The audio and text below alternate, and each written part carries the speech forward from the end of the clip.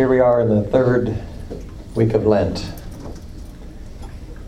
journeying together towards Holy Week and Easter Sunday. And as you know, the church has taken up a series for Lent about what really matters and trying to discern what really matters. And I had the opportunity on Thursday to have breakfast with Mark, trying to figure out what's going on.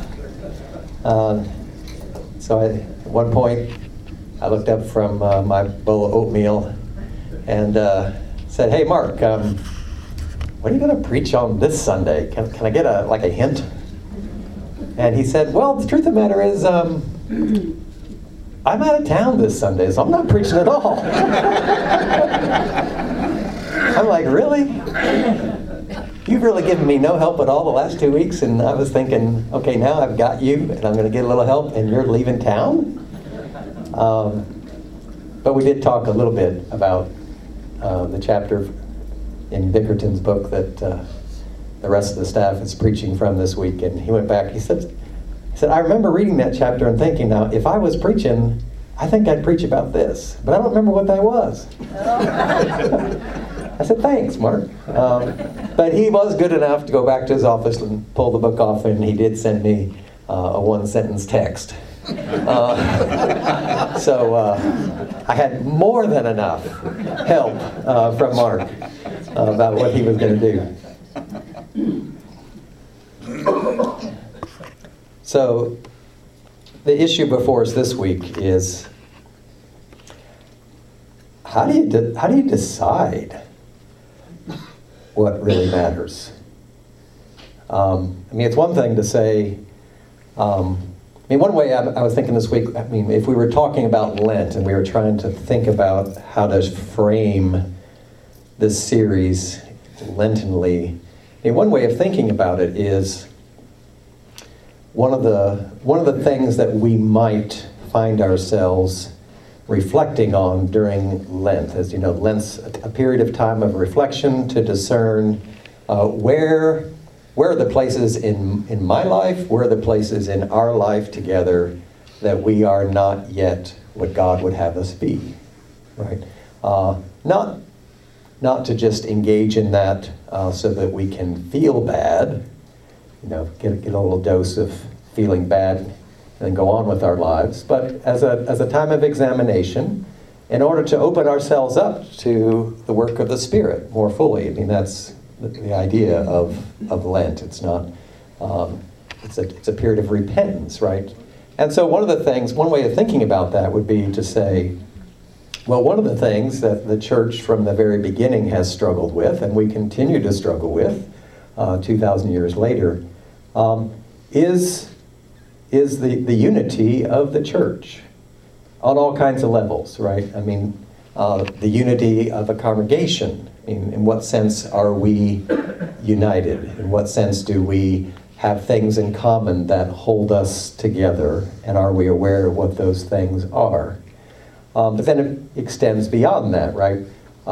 Monthly, as United Methodist Church, there's not only questions of unity here in this congregation, there's questions of unity within the United Methodist Church, right? What holds us together? And as we all know, there are serious issues there about the United Methodist Church. And can the United Methodist Church stay united? And then beyond that, right, there's the question of a broader unity beyond the United Methodist Church. What is it? Jesus prays, as you know, in John, the Gospel of John, Jesus' final prayer before this long priestly prayer is about us being one. Jesus is praying for us to be one.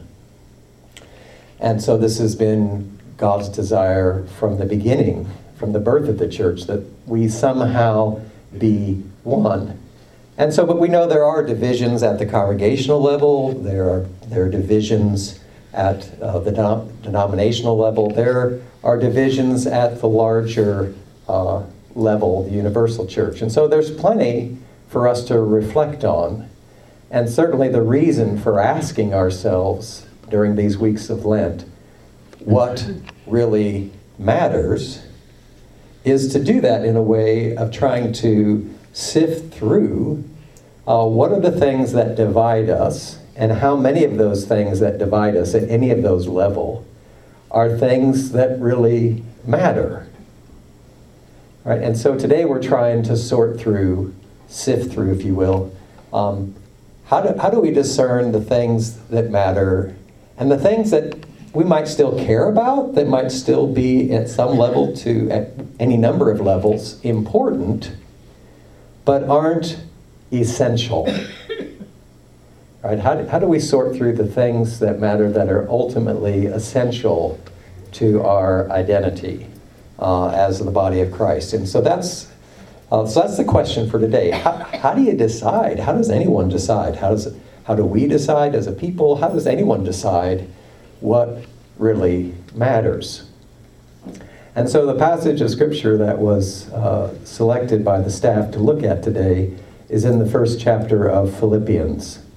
So if you have your scriptures and you want to turn to the first chapter of Philippians, we're going to look at about 8 or 9 verses there, and then we may go other places too.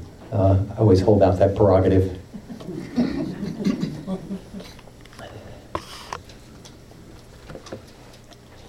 You recall that Paul's letter to the Philippians, Philippi is a town sort of in what we think of as northern Greece. So it's one of the early places that the gospel went in sort of what we would call Europe, okay, out away from Jerusalem. And Paul's writing to this congregation from prison. Probably in Ephesus. So I don't know how many letters you've written from prison. Just one? Judy says just one. Yeah. Yeah. So I really wasn't taking a poll on that. But if you want to talk about that, we can. So Paul wrote a number of letters from prison, different prisons, different imprisonments, and this is one of them. It's always helpful to remember that, not least of which some people call this letter the Epistle of Joy. And again, we'll talk a little bit about joy a little more next week, but I don't know if you imagine being imprisoned, if you were writing to people that you cared deeply about, if people would say, you really know that letter from Judy, it just really oozed joy. Now maybe that would be the case, but it's a striking epistle, it's a striking letter. And so let's just start at the beginning. It's always a good place to start. We'll just read the first, maybe 11 verses. Paul and Timothy, servants of Christ Jesus, to all the saints in Christ Jesus who are in Philippi, with the bishops and deacons, grace to you and peace from God our Father and the Lord Jesus Christ. I thank my God every time I remember you, constantly praying with joy in every one of my prayers for all of you, because of your sharing in the gospel from the first day until now. I am confident of this, that the one who began a good work among you will bring it to completion by the day of Jesus Christ. It is right for me to think this way about all of you, because you hold me in your heart. For all of you share in God's grace with me, both in my imprisonment and in the defense and confirmation of the gospel. Let's just pause there for a second. So he thanks them every time I remember you. That's self pretty extraordinary. Thinking about Paul remembering his brothers and sisters in Philippi. Every time he thinks of them, he gives thanks. I don't know how many people you have in your life that you could say that honestly about. Every time you think of them, you're just find yourself just wrapped in gratitude. It's a pretty extraordinary way of thinking about your relationships. And constantly praying with joy in every one of my prayers for you. And then he has this extraordinary statement that he is fully confident that the one who began a good work among you will bring it to completion by the day of Jesus Christ. What a beautiful thing to say.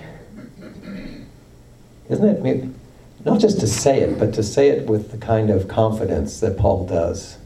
That the work that God's begun in you, the work that God's begun in me, we didn't need Lent to remind us that we haven't yet arrived, right? That we're still not yet what God wants us to be, that we're a work in progress, which is one of the things we need to be reminded of, right? It's a lot easier. I'd like to think it's easier for you to look over my weaknesses and failures if you don't simply identify me with my weaknesses and my failures, which is easy to do, right? It's easy for me to look at people who I find myself estranged from. And when I think of them and I see them, I just think of their weaknesses and failures or the ways that I think they betrayed me or the way I think they're wrong. It's easy to do that. But it's interesting. How does it change if I think of someone as a work in progress, which is what we all are?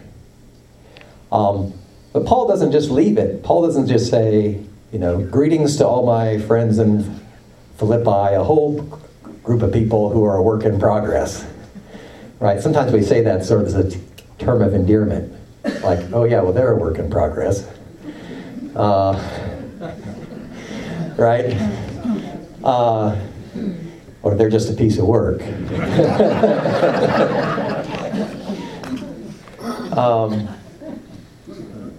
But Paul doesn't just leave it there, does he? Not only are they a work in progress, just as we are, but Paul is fully confident that the work that God began in them, God will bring to completion. How many times do I think that when I look at people who I'm not sure what to do with? Right, and they probably don't know what to do with me either. Last week we talked a little bit about trying to be reminded of our belovedness. And I told you the story of this friend of mine who's getting a tattoo on her wrist that says beloved. And I asked the question at the end last week about what would it be like when I see my brothers and sisters, and when I see actually people who may not be my brothers and sisters in Christ, but still share the same humanity, the same image of God that I do. What if I imagined they too on their wrist had tattooed the word beloved, because they are? I'm wondering today what would happen if I saw other people not just as a work in progress, although they are, just as I am, but also that they were someone in whom God was going to bring to completion the work that God had begun. how would that change the way that I see other people? I have a sense it might, right? If I were to see other people not simply as what I see them now to be, but what if I were willing to have eyes to see what God is yet making them to be? How would that change my interactions with them? How would that change our discussions, our discernment together about what matters, if we found ourselves disagreeing about maybe what matters? So Paul is convinced, is confident, that the one who began a good work among you will bring it to completion by the day of Jesus Christ. And then he goes on in verse 8. For God is my witness, how I long for all of you with the compassion of Christ Jesus. And this is my prayer, that your love may overflow more and more with knowledge and full insight, to help you discern what is best, so that in the day of Christ you may be pure and blameless, having produced the harvest of righteousness that comes through Jesus Christ for the glory and praise of God. Notice he's praying that they be able to discern what is best. But notice where he thinks that's coming from, this capacity to discern what is best, right? That your love may overflow more with knowledge and insight, so that you may be able to discern what is best. It's flowing out of this love, right?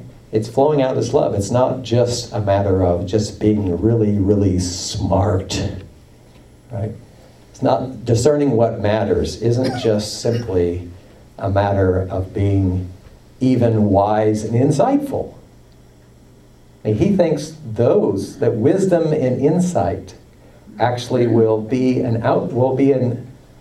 come out of the overflow of their love, which again, I think is not the way we typically think of it.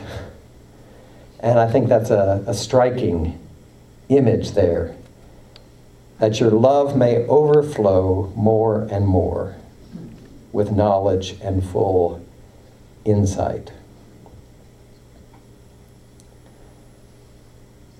So how do we decide what really matters? If we are aware of our belovedness, and that belovedness makes possible our capacity to love one another.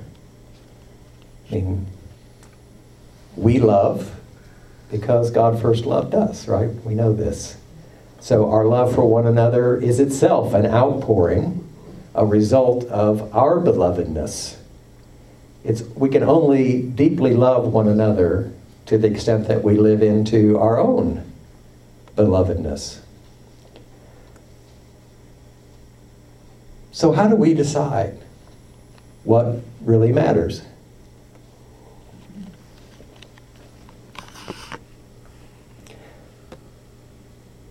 One of the challenges, of course, is maybe the central challenge is trying to discern what do we do with our differences. I think all of us know that we're different, right? This is not news to you. The question is, and the challenge, which is at the heart of trying to decide what matters, and I say trying to decide what matters, I'm talking about how do we decide what matters. I don't just mean like, how do I decide what matters? Because we can all come up with all kinds of ways. We could all have our favorite ways for deciding what matters. But how would we decide what matters together. That's the tricky part. And what do we do when there are differences about that? And how do we remain in harmony about that? Now, we've talked about this before, but just to remind ourselves, I mean, harmony is by its very nature, as a musical notation, musical concept, is unity with difference. Right? I mean, if you just, unity does not mean uniformity. It does not mean conformity to just one thing. It means there can be differences. Differences, when they come together in the right ways, can be beautiful. Hence harmony. I was noticing when we were singing, some of you were singing harmony. And I had no desire, I had no, nothing in me sort of felt like I need to turn around and tell you, could you please stay on the same note?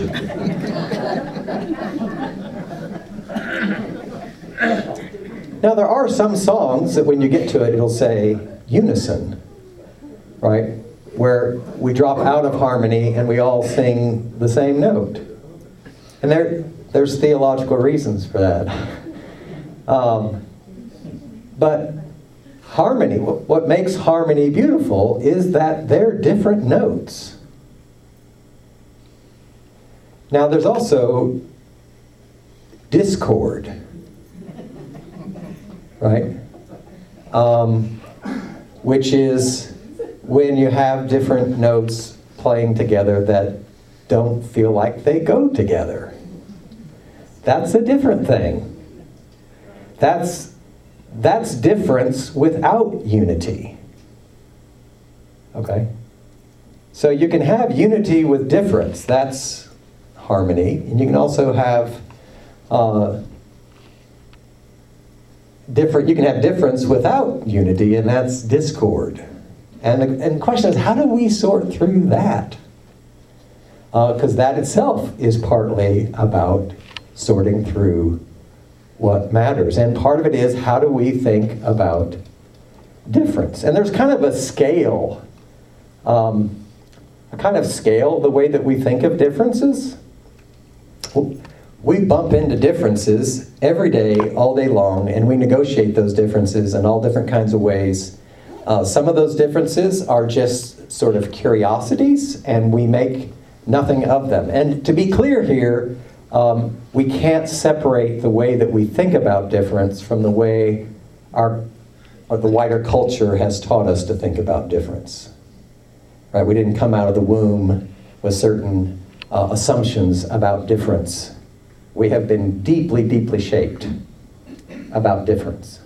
So to just so one end of the scale is sort of completely harmless, noticeable, but nothing really hinges on it kind of difference. So for whatever reason, I'm not one of those people who have been, over the course of my life, particularly attentive to eye color. Some people can tell you every person they know, and they can tell you what color their eyes are. It's just something that people notice. I actually have never been that kind of person. I don't know why. I mean, I'm not even sure I could tell you the color of eyes of my children. That's really embarrassing to admit, but I think it's probably true. It's just not something that registers with me. And I'm not saying that's a good thing. I'm just saying it's just not one of those things that I notice. But I do know people have different eye colors. And even people who are attentive to eye color, at the end of the day, don't make too much of it. Right? I mean, most of us don't think that someone's eye color is the key to their moral character, for example. Right? Most of you haven't been having a conversation at dinner sometime, and you said, well, you can't really expect much different from them. I mean, after all, they're one of those hazel-eyed people.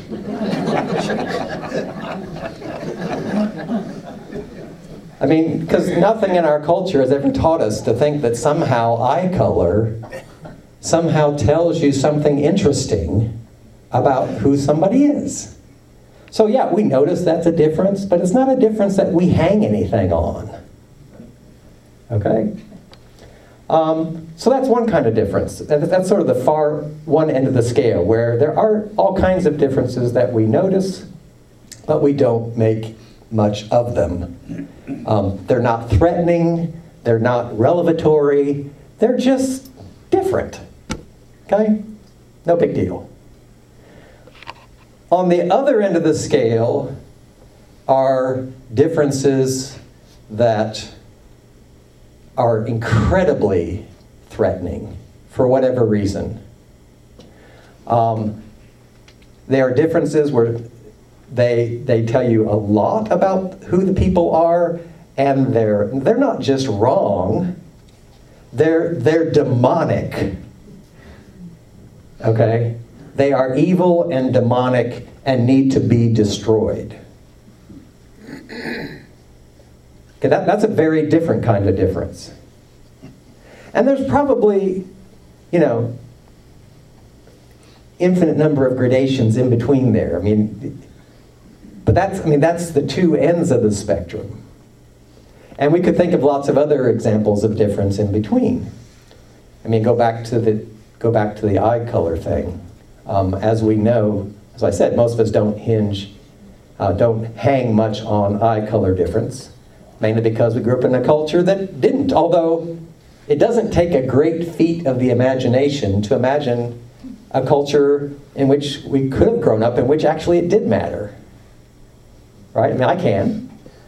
It would be a weird culture, right? But I can imagine a culture in which people separated themselves by eye color. Right? Sunday morning, you looked around and you thought, that's kind of weird. Everybody in that church, that's the blue-eyed church. Germans, Norwegians, or Swedes. Yeah, exactly. All the blondes and blue-haired folks in that church. Right? Or, but once in a while they do have, like a Sunday night service and they get together with the hazel-eyed people just to show that they're real Christians, right? And that those eye color differences don't really matter. The brown-eyed people, they can serve in the melting pot, once a quarter. So we'll sort of acknowledge their humanity too. We can imagine a world like that. Yeah. And of course, you don't even need me to fill in the blanks here, right? Because we live in a world where skin color does matter, apparently. Right? We've been taught that skin color, we can say it doesn't matter, but it still seems to matter. We still seem to sort ourselves out a lot more based on skin color than we do the pigment of our eyes. So for some reason, we can tell ourselves it doesn't matter, but it still looks like it matters. We're still remarkably alike skin color-wise here this morning, I note. Not because you didn't note it, but just to say it out loud, right? Now again, whether that's a problem or not, that's not the point right now. The point is just stating the fact, right? So apparently that's a different kind of difference that apparently matters a little bit more, or maybe a lot more, than eye color. And for some people, that difference might feel a little more unsettling, a little more confusing, a little more threatening. It could be a whole host of things, and people deal with that different ways. So, all different kinds of ways of dealing with difference. And we have different ways of dealing with things in the church, not just eye color, skin color, but also certain types of things that we care about. And this goes back early on, right?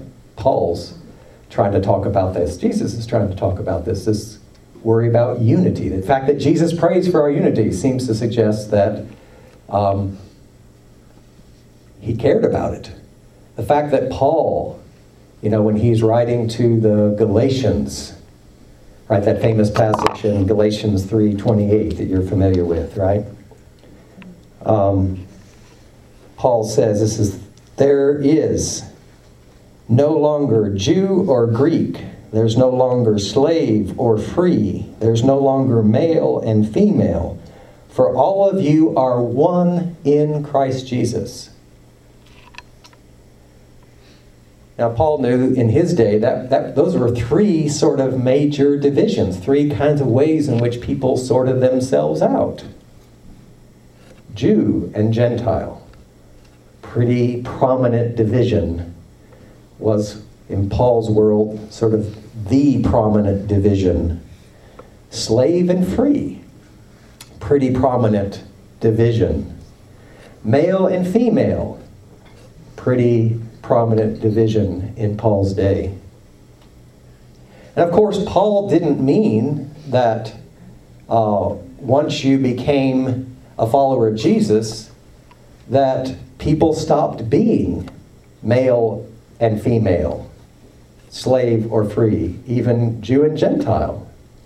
But that somehow those identity markers were no longer now the primary way in which you thought of yourself. And they were, more important than that, they were no longer ways to divide. They were no longer matters of division. Right? So people were still Jew and Gentile, male and female, slave and free, but those were no longer matters of division, that somehow they had been made one in Christ. So notice that for Paul, the first thing to be clear about, one of the fundamental things to be clear about, is God has made us one. Just like last week we were talking about, one of the first things to be clear about is that we are beloved. So the first thing to say about our unity is that God has made us one in Christ. And our unity, our oneness, is, like so much in the Christian life, first of all gift and then task. First of all, gift, and then task. It's the thing we've talked about so many times in here. It's that horticultural metaphor that we beat to death when we were talking about the fruits of the Spirit. Right? That the farmer knows that, growing anything, it's first of all gift. Most of what the farmer needs to make a productive harvest is gift. Life in the seed, sunshine, rain, all the things that you need, nutrients in the earth. But there's still task. There's still something to do. You don't just, sit in the barn and read farm magazines. There's still work to do. Same thing here. God has made us one in Christ. Our task is to live into that. Because we are fallen creatures, we're works in progress, and we have to figure out how to be open to the Spirit, to allow God to make us what God has made us. So our task is not to try to make ourselves united, it's to try to, how do we live into what God has made us? Which means there are probably obstacles in the way. In Paul's day was these divisions between Jew and Greek, male and female, slave and free. In our day, it may be those divisions or others. But we have to decide, are those the divisions that make us who we are? Or has God made us something else? And that means we have to decide what's essential to being the body of Christ and what may be non-essential, although it still may be important. And one of the questions we're going to be asking for next week that I want you to be thinking about for this week, and we'll talk about this next week, is, one of the questions that Bickerton's book has us ask is just a kind of thought experiment. When you're trying to sort through essential and non-essential, like what really is essential for us being the body of Christ? Those would be things to hold on to.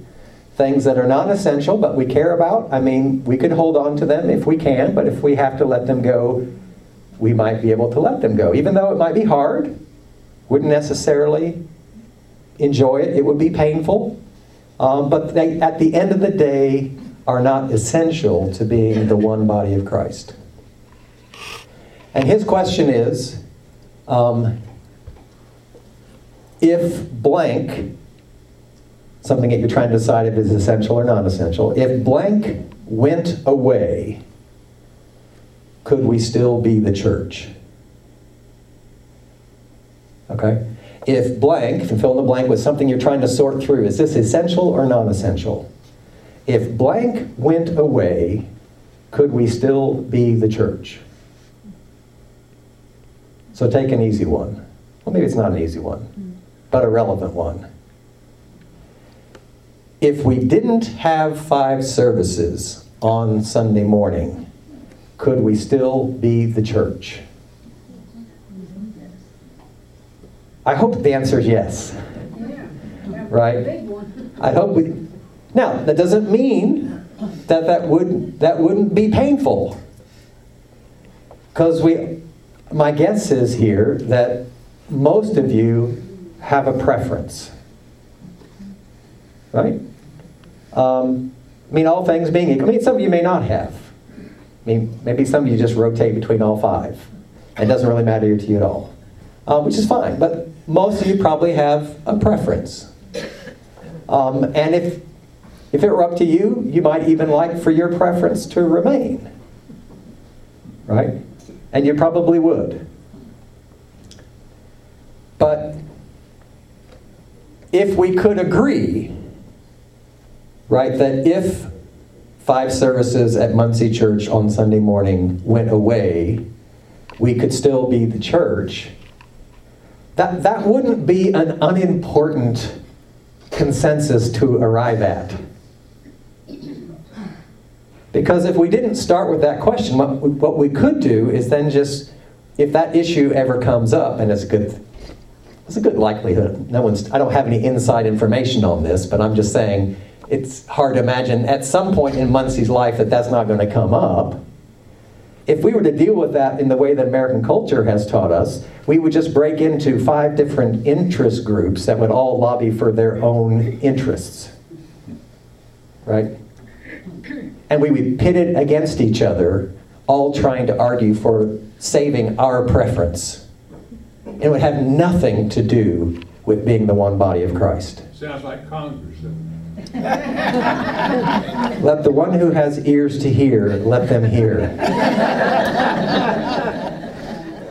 No, that's what American politics is interest group politics.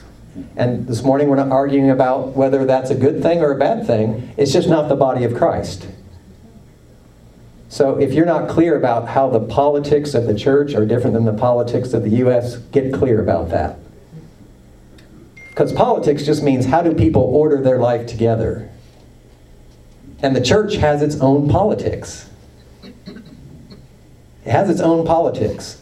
And it's not just a mere reflection of the politics of the wider order, regardless of what order you find yourself in.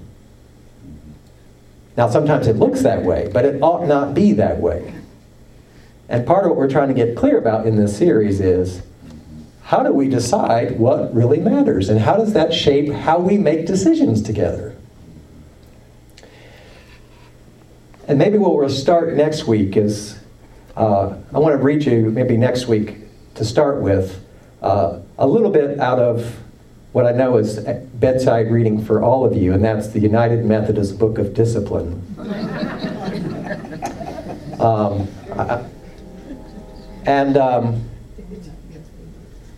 Now, Wesley has some interesting things to say about this. And I just want to read you one thing that Wesley has to say. We'll come back to this next week. Wesley, of course, we have the train. It's like the third train this morning. Yeah. Wesley had a lot to say about this.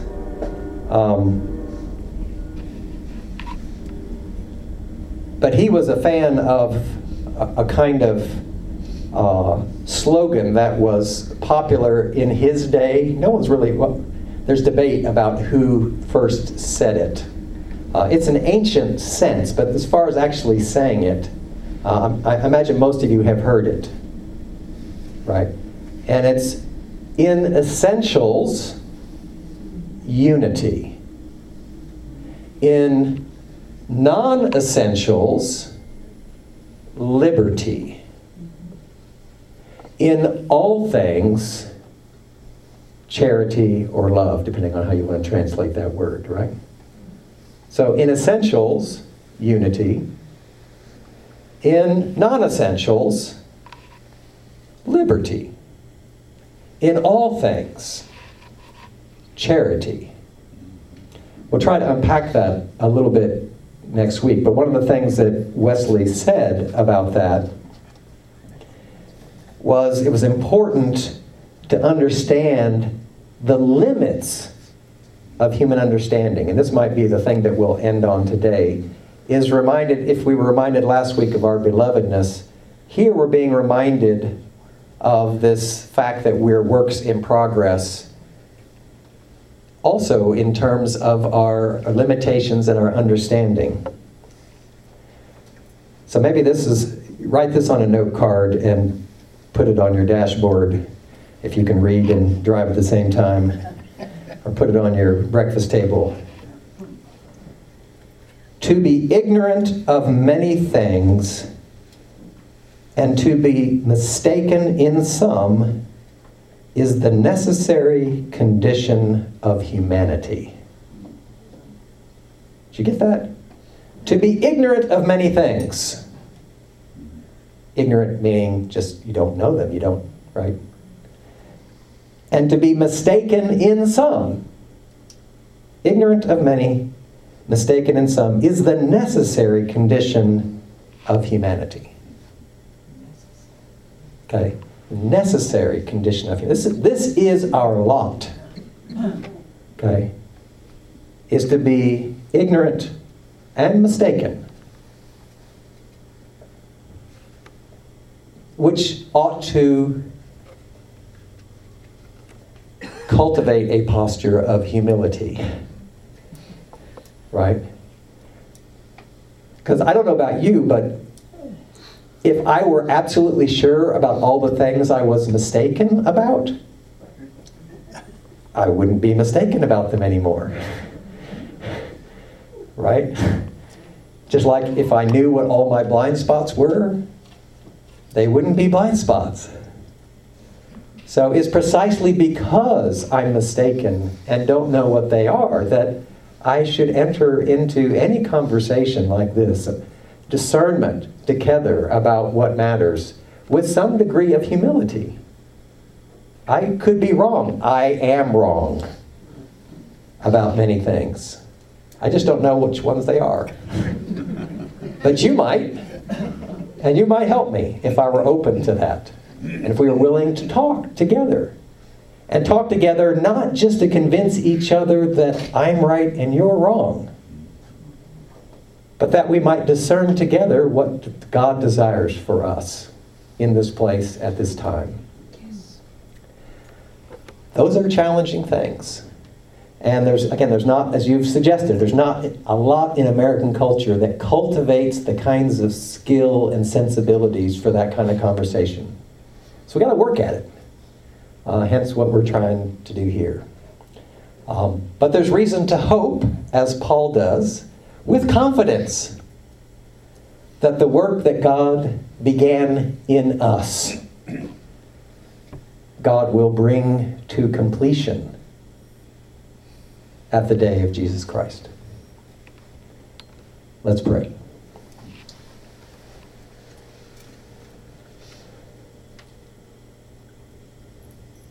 God of grace and mercy,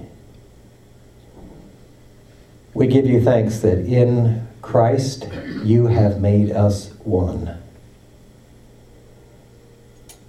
We confess that most days we don't know how to live that way, and yet we know you desire us to live more and more into the unity that is this beautiful gift that you've entrusted to us. Cultivate within us a desire for that unity, and cultivate our love for one another, that it might overflow in wisdom, in insight, that we might be able to discern what is best. We pray this through Christ. Amen.